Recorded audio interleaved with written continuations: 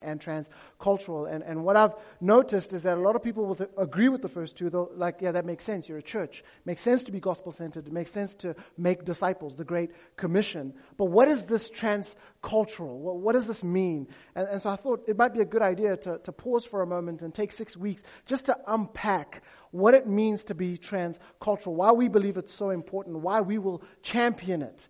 And so we're doing that by walking through the different themes of the Bible, to show that this isn't a new thing, this isn't an addendum to the gospel or an extra of the gospel, but rather it is a direct implication of the gospel, that this isn't something that Jesus decided, hey, this might be really, really cool when he showed up here on earth, but rather this has always been the plan of God since the very beginning. And so we started looking through the Torah, the first 5 books of the Bible, seeing that this has always been at the heart of God, this idea of being transcultural. Then we looked at the poems. We looked at the Psalms to show again that they reveal of God's beautiful diversity, this idea of being transcultural. Last week we looked at the prophets, and that was incredibly convicting.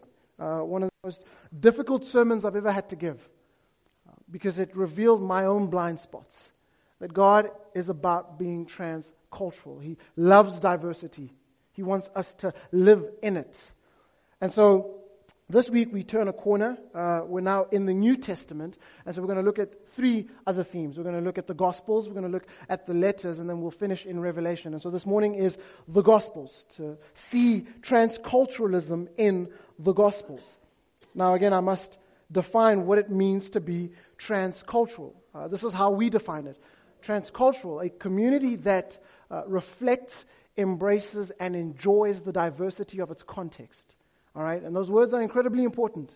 It's a community that reflects, embraces, and enjoys the diversity of its context, but by the power of the gospel, transcends it and creates one new community. That's what it means to be transcultural. Another way to say it is that God is forming a family for himself from all people.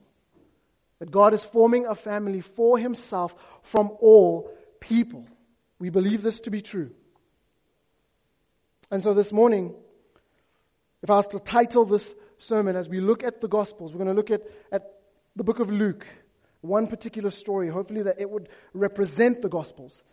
If I was to title this sermon, I'd simply call it, or I would say it this way: a transcultural community requires a transcultural love. A transcultural community requires a transcultural love. Now we're going to unpack this, and I believe the only way to do so is by asking and answering the question, who is my neighbor? If we truly want to understand what it means to be a transcultural community so that we might love in a transcultural way, we have to ask and answer the question, who is my neighbor? Leon Scrump says it this way: we determine neighbor by the depth of our reciprocating value that we can receive from them. What do they have in their hand that can reciprocate value to me? That's how we understand neighbor. Are they on equal footing as I am? What is in their hand that I have that maybe we can exchange? That's how we understand neighbor. But Jesus describes it and defines it completely differently.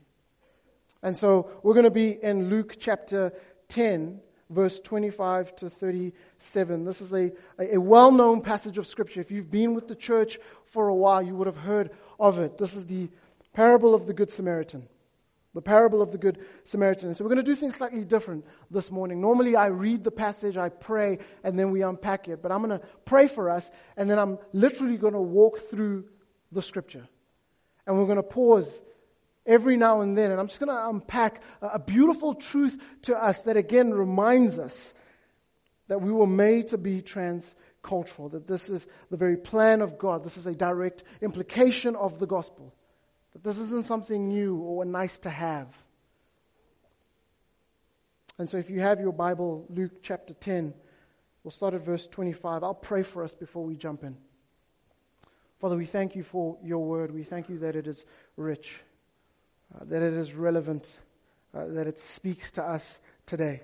We thank you for these ancient words. We thank you that we can publicly share them with one another. I think of our brothers and sisters in different parts of the world that have to do this in secret. But Lord, we get to do it openly, and so we thank you for that grace. We ask that the same Holy Spirit that is at work in those places is at work here. That you would soften our hearts, that you would open them up, that we would see you for who you are. Help us to truly be a transcultural community. And so if we are in the way of that, would you move us so that only you would be seated on your throne. Father, we love you, we praise you. Would you show us through your word our desperate need for you. In Jesus' name, amen. So now remember, my statement is a transcultural community requires a transcultural love. And so we must ask and answer, who is my neighbor? Luke 10, verse 25. And behold, a lawyer stood up to put him to the test. The him is Jesus, saying, Teacher, what should I do to inherit eternal life? Now, I just want to explain here, the word lawyer here is very different to maybe how you and I might understand it. You see, when we hear the word lawyer, we think a courtroom. We think a judge.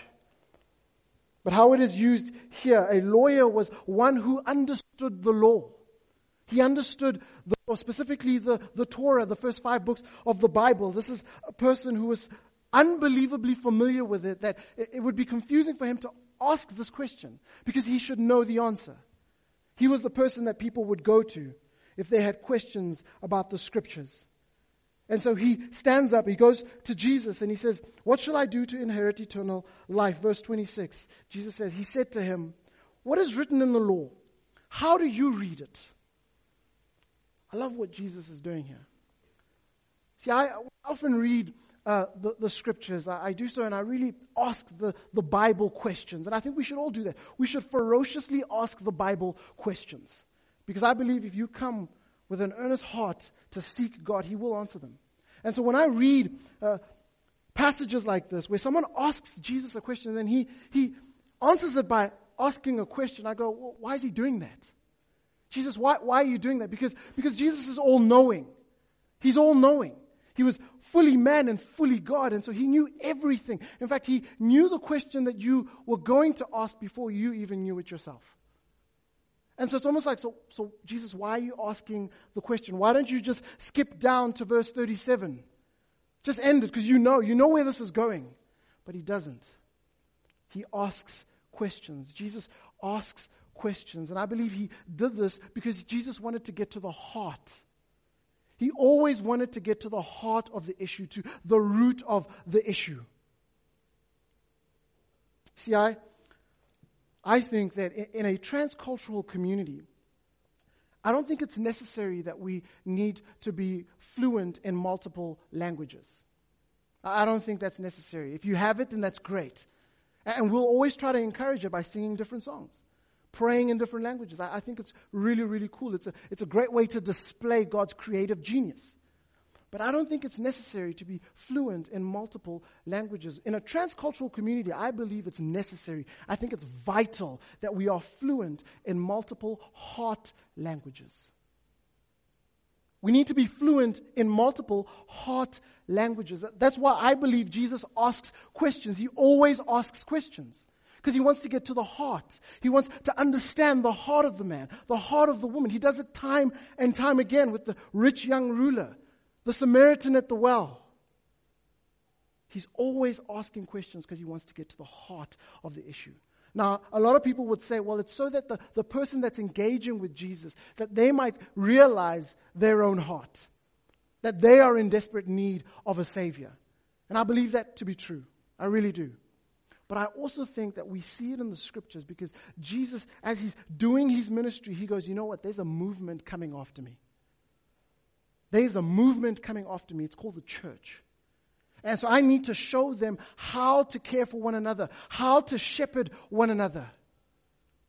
And it's by asking questions. It's by getting to know one another at a heart level. I believe we misunderstand one another because we don't understand each other's heart languages. Many of us will get in a room and we'll say the exact same thing. But because we're not listening to one another's hearts, we're not engaging one another's hearts, we miss one another. And so Jesus engages the heart by asking the lawyer, what is written in the law? How do you read it?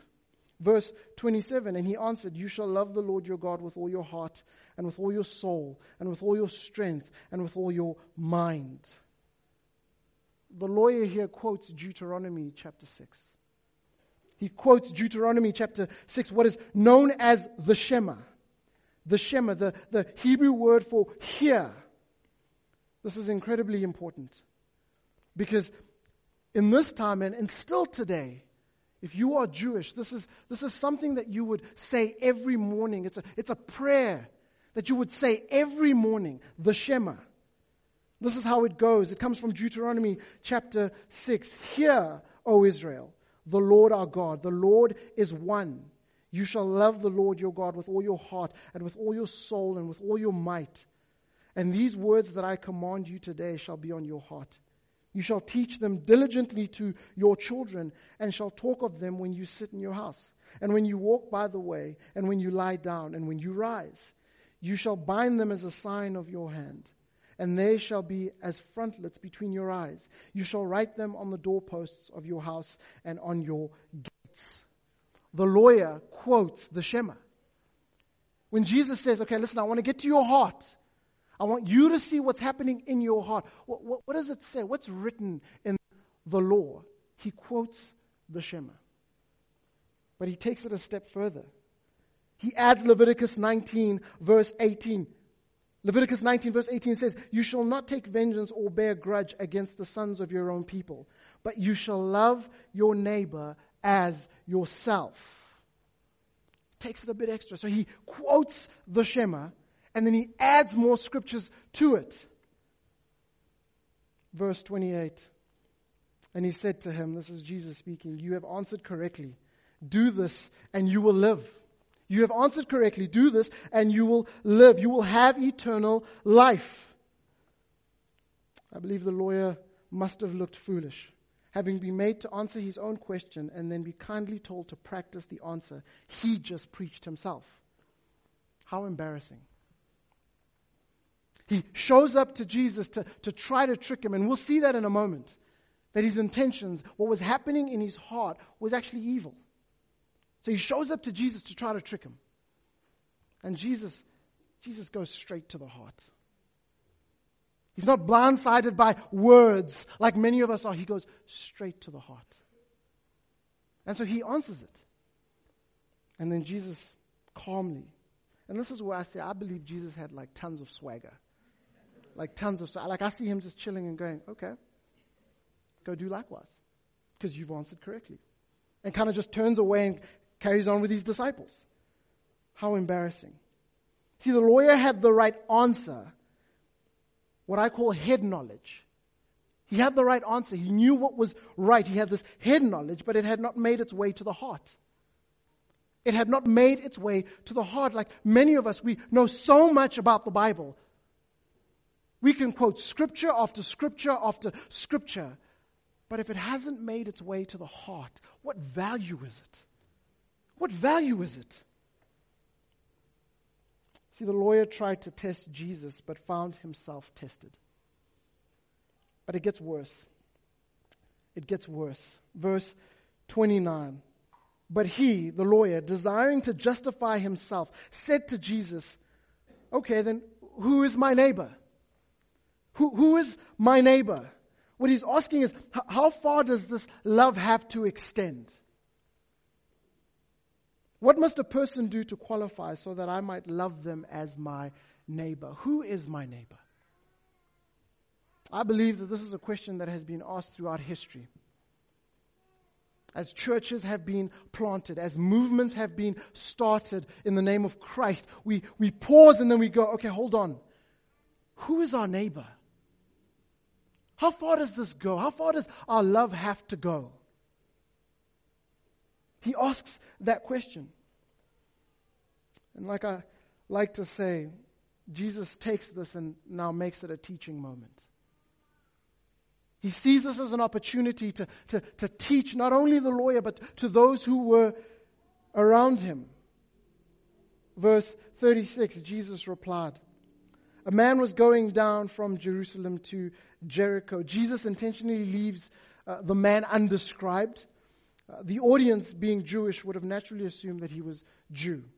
So Jesus doesn't tell us who this man is or where he's from, but the audience being Jewish, they would have assumed this is a Jewish man. A man was going down from Jerusalem to Jericho, and he fell among robbers who stripped him and beat him and departed, leaving him half dead. Now by chance, a priest, and let me contextualize it for 2016, a priest would have been the equivalent of a pastor. All right? Equivalent of a pastor, one who leads and shepherds the flock of God. Now by chance, a priest was going down that road, and when he saw him, he passed by on the other side. Now I've heard many people go, hold on, listen, don't put too much blame on this priest. You see, the laws back then was a priest was not supposed to touch a dead person.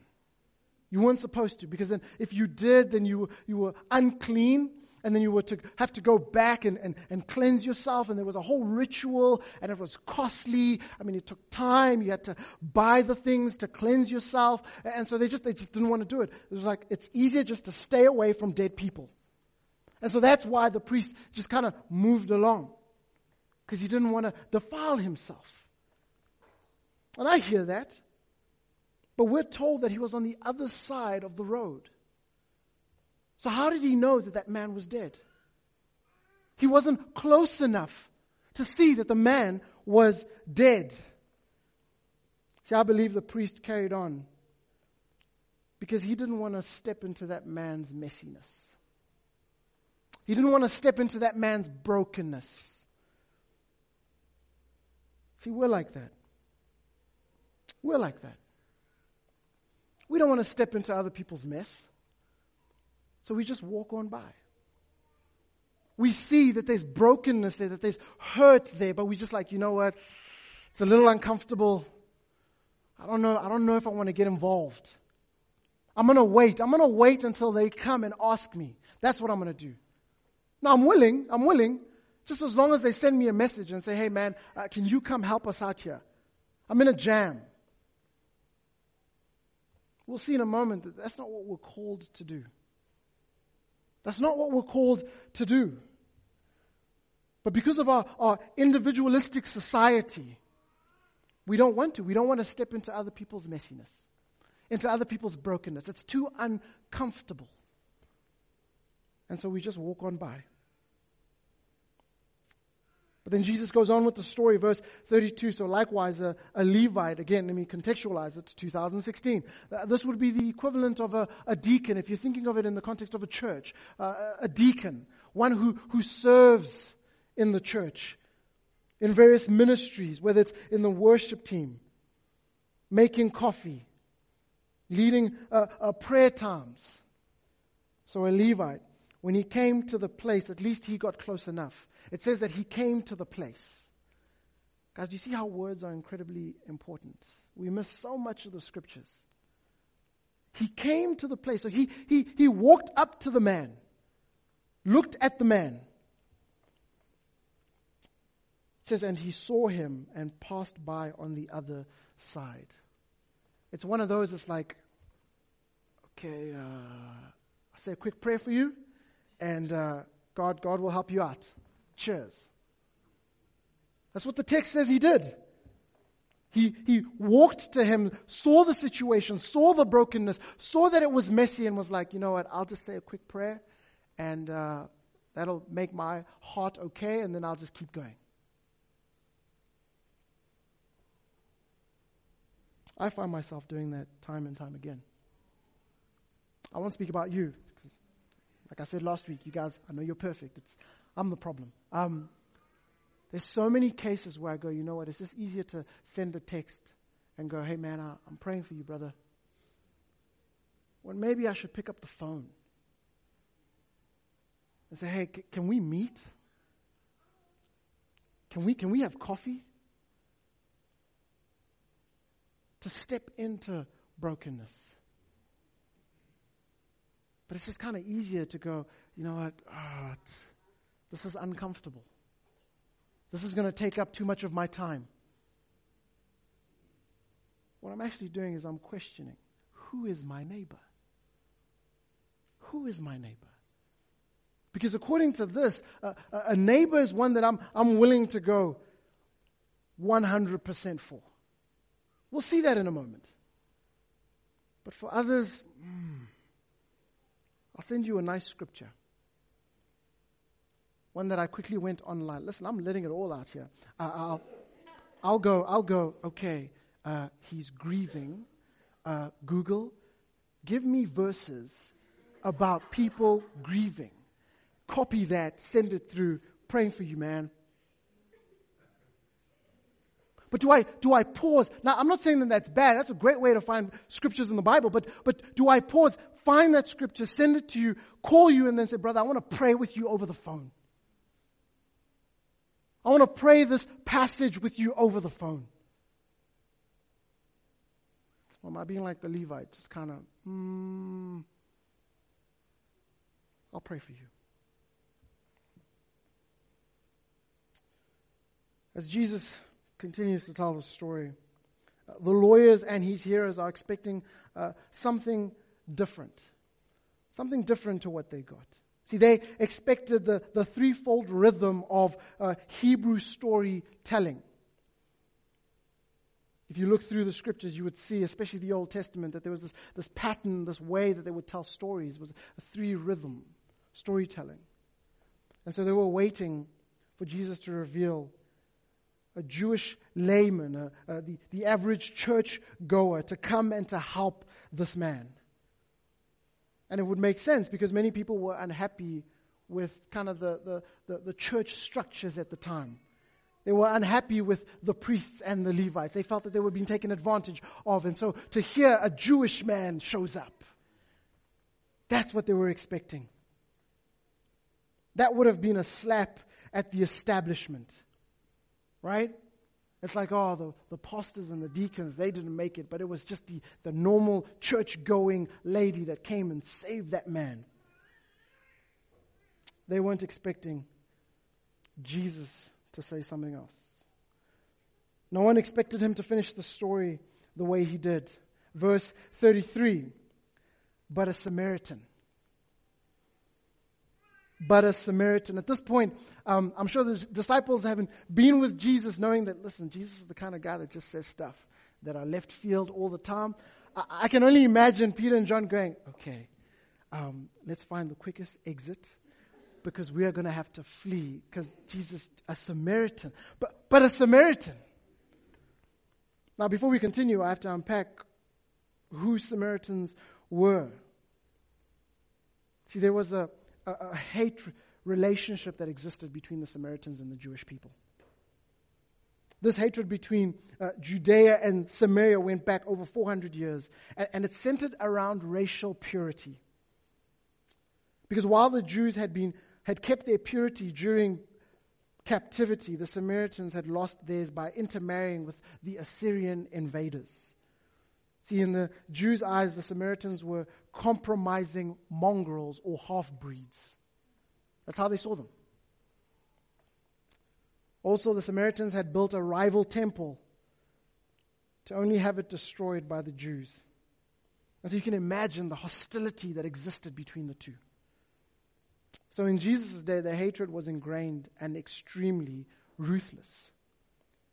The rabbis said that they would often say, let no man eat the bread of the Samaritans, for he who eats their bread is as one who eats swine flesh.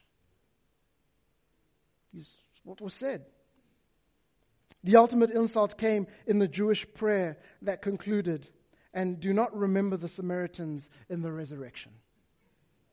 Basically saying that the Samaritans they're not worthy of the gospel.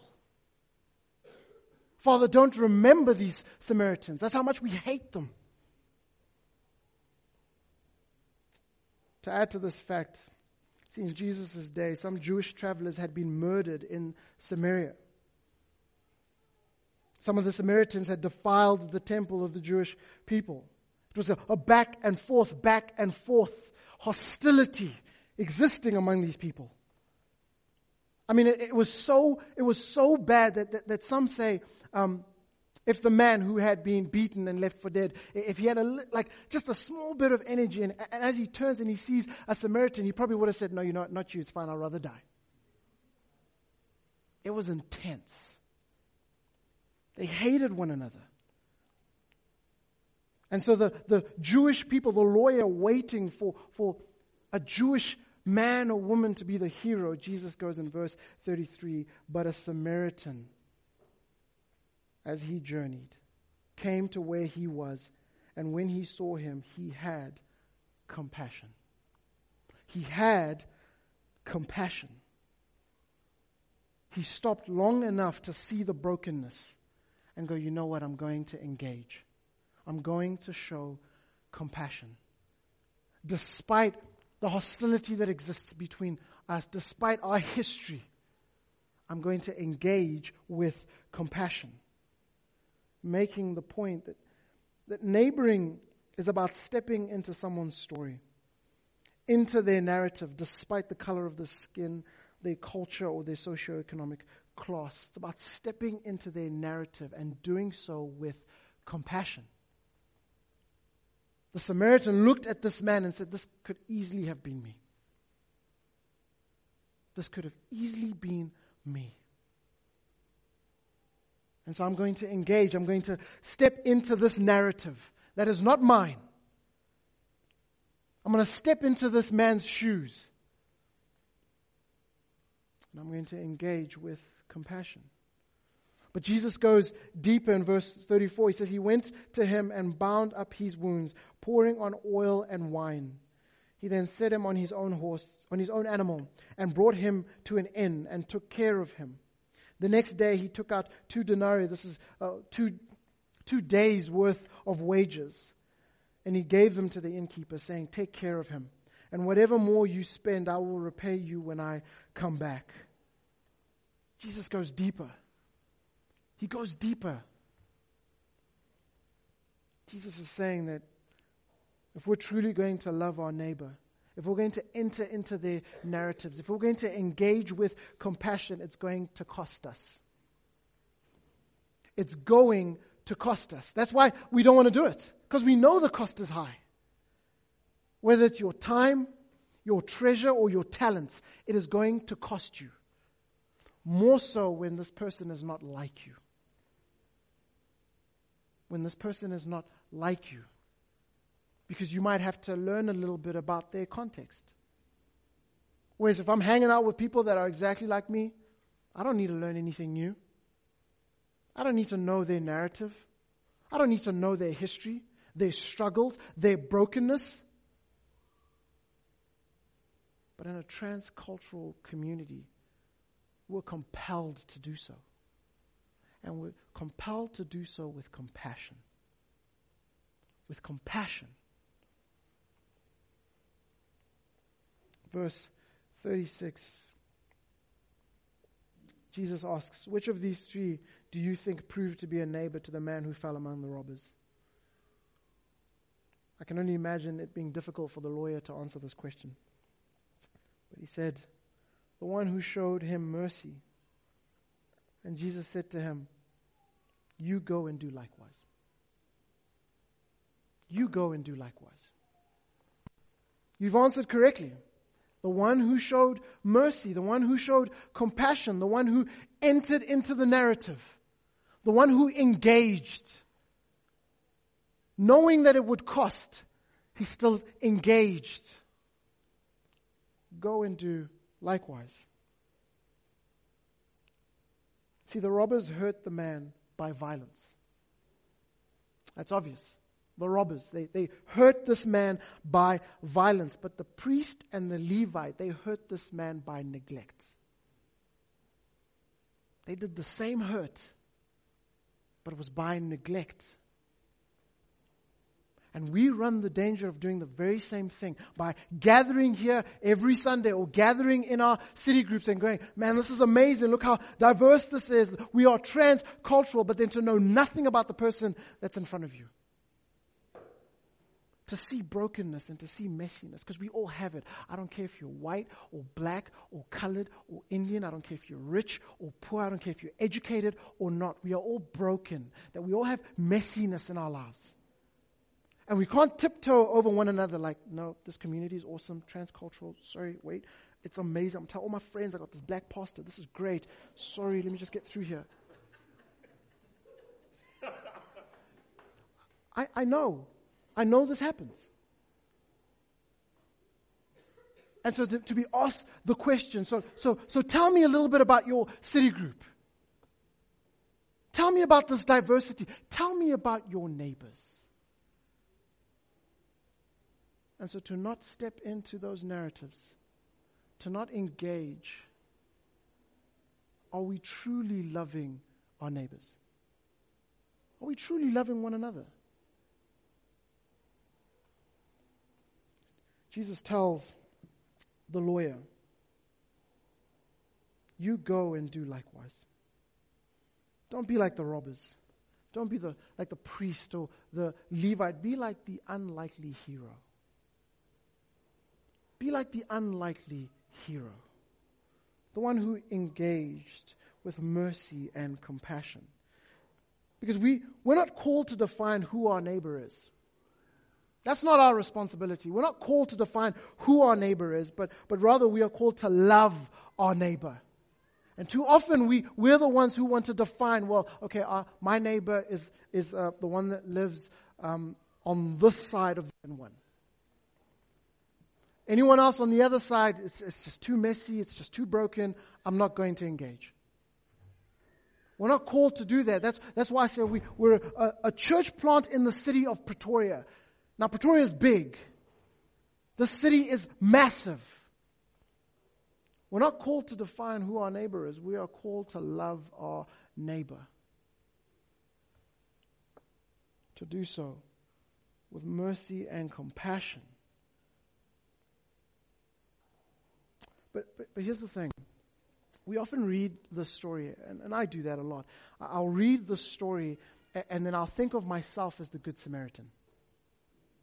And so I'll walk away with those principles. I'm the Good Samaritan, so what must I do? I must love my neighbor. That's what I'm called to do. Because Jesus is saying, I'm the Good Samaritan. Because he says you should go and do likewise. But sometimes I'm the man that's just been beaten and left for dead. I'm the man that's broken. I'm the man that is in need of an unlikely hero. I'm in need of an unlikely hero. And in our context, in our individualistic society, middle-class South Africa, we'll walk in here and then we'll go, no, everything's great. My life is on point. Can't wait for question of the day. Can't wait to tell people how great my life is. You don't want to be honest and say, I'm the man that's beaten and broken. That my life is messy. My life is messy. Because we want to see ourselves as the Good Samaritan and never the man on the side of the road in desperate need of help. We need to be that to one another. We need to be that to one another. Waiting for an unlikely hero. But let me say the ultimate unlikely hero is Jesus himself. See, Jesus is like the Samaritan. Jesus is the one who is willing to touch the unclean, unlike the priest. He was the one who was willing to be the outcast, the one willing to be the unlikely hero. Because he looked at your brokenness and your messiness. He didn't tiptoe around it. He didn't just say, you know what, I'll pray for you and you'll be okay. And being Jesus, he could have. But rather he engages. He steps into our narratives. He does so by coming from heaven and living among us. He engages our hearts Each and every one of us, and how different we all are. How different we all are. And so he speaks these multiple heart languages. I see this happen all the time where someone will say one thing about how they're hurting, and then it's like, well, I need to engage this way. The goal is the same. I want you to see Jesus, but I engage you differently. And someone will come with the exact same issue, and I go, because I know your narrative. I know your story. You engage differently to get to the same goal. All of us sitting here will tell of different stories of how we met Jesus. If you've crossed the line of faith, if you call yourself a Christian, if we had to come up here one after the other, every story would be different. But you know what is the same? I needed Jesus. I was in desperate need of a Savior. And that's because he was willing to engage our narrative. And he did so with mercy and compassion. He looked and he said, you are my neighbor. You are my neighbor. Despite our differences, you are my neighbor. And so Jesus' command to go and do likewise, the answer that he gave to the lawyer's question, we should see this as an impossible one. We really should. If we were going to be honest, we should go, you know what, so Jesus, you're saying I should love everyone? Everyone. Everyone. Think about it, guys. Who is that one person or that people group that you're just like, you know what, no. Not doing it. Not doing it.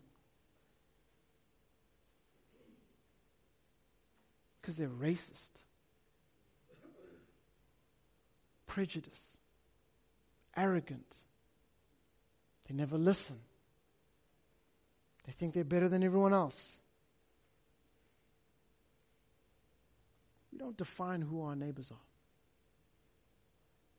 In the same way, you didn't define that you were born in this generation. That you are here in South Africa with its history. But we are told to go love our neighbors. And so if you're sitting here and you're going, you know what, it's easier to love people that look like me. So that's probably not what he's not talking about that. If you start thinking about those people that you don't want to love, you realize this is actually quite impossible. To have them in my home. I want them to meet my friends. Meet my family. It's an impossible thing to do unless one truly loves God with all his heart, his soul, his body, and mind. If only if we turn to God and say, God, you are everything. I love you with everything. Only then will God begin to transform our hearts and to make it like his. Only then if we're willing to let go and go, you know what, I'm not in control of my own life. I'm not the master of my own destiny. And rather turn to the one who is. God will begin to transform your heart. And as he does that, he will give you the power that you need to go truly love your neighbor. Only then will he allow you to sit in a room like this and go, you know what, I want to step into other people's narratives. It's going to be costly, it's going to be uncomfortable. And to be honest, I actually don't want to. But it's because I love God with everything. I love him with everything. It's the answer that the lawyer gave, the Shema. Only then will God's love flow through us and then overflow out of us so that we might truly love our neighbor. Because a heart that loves God and loves the nations, despite ethnicity or culture or socioeconomic status, that's a transcultural love. That's a transcultural love.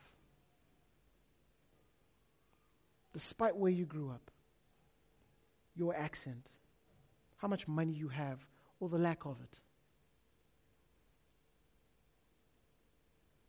But I've been offended by them. That's why he says, with mercy and compassion. Because I know the Good Samaritan. He probably standing and looking at this man going, you know what, the injustice that has happened to my people because of people like this. It would have been easy to walk away. But he doesn't. He engages with mercy and compassion. And if we truly want to be a transcultural community, we have to do, as Jesus says, to go and do likewise. Knowing that this is impossible without him. That we will choose ourselves time and time again if we are not powered by the love of God. Be honest. It's okay. Be honest. Sit here and go, you know what? Look, I'm going to keep it real. If it was up to me, I wouldn't be here. I'd be hanging out with people that look like me. It's okay. But then be willing to engage in that narrative and go, you know what, that's different. I don't know that. Tell me about it. Tell me your history. Tell me your pain, your brokenness, your messiness. Because Jesus engages. And so if he's forming a family for himself from all people, then he calls us to engage. A transcultural community requires a transcultural love. Let's pray. And so, Father, we ask that you would come and that you would open up our hearts, that we would be honest with you, that we would stand before you knowing that you are aware of our brokenness and our messiness, and yet you still engage us, you still love us, that you remain faithful. It's not on condition of whether we did good or not. You remain faithful to us.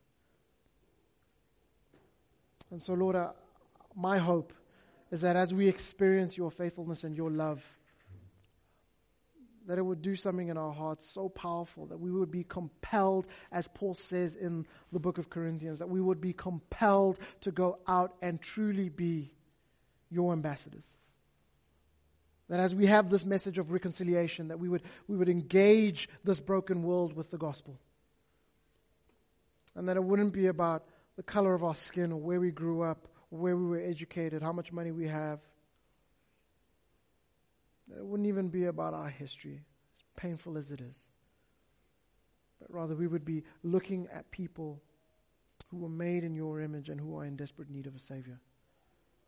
And so that's why we believe one of the most powerful displays of the gospel is a transcultural community. It's where people look and go, this doesn't make sense. How do you guys exist in the same space? Because you shouldn't. History says you shouldn't. And we say our only response would be it's because of Jesus and what he has done on the cross, that he engaged with us. He stepped into our narrative and then he died for us. And so, Father, would that be true? Would that be true for us? In Jesus' name we pray. Amen.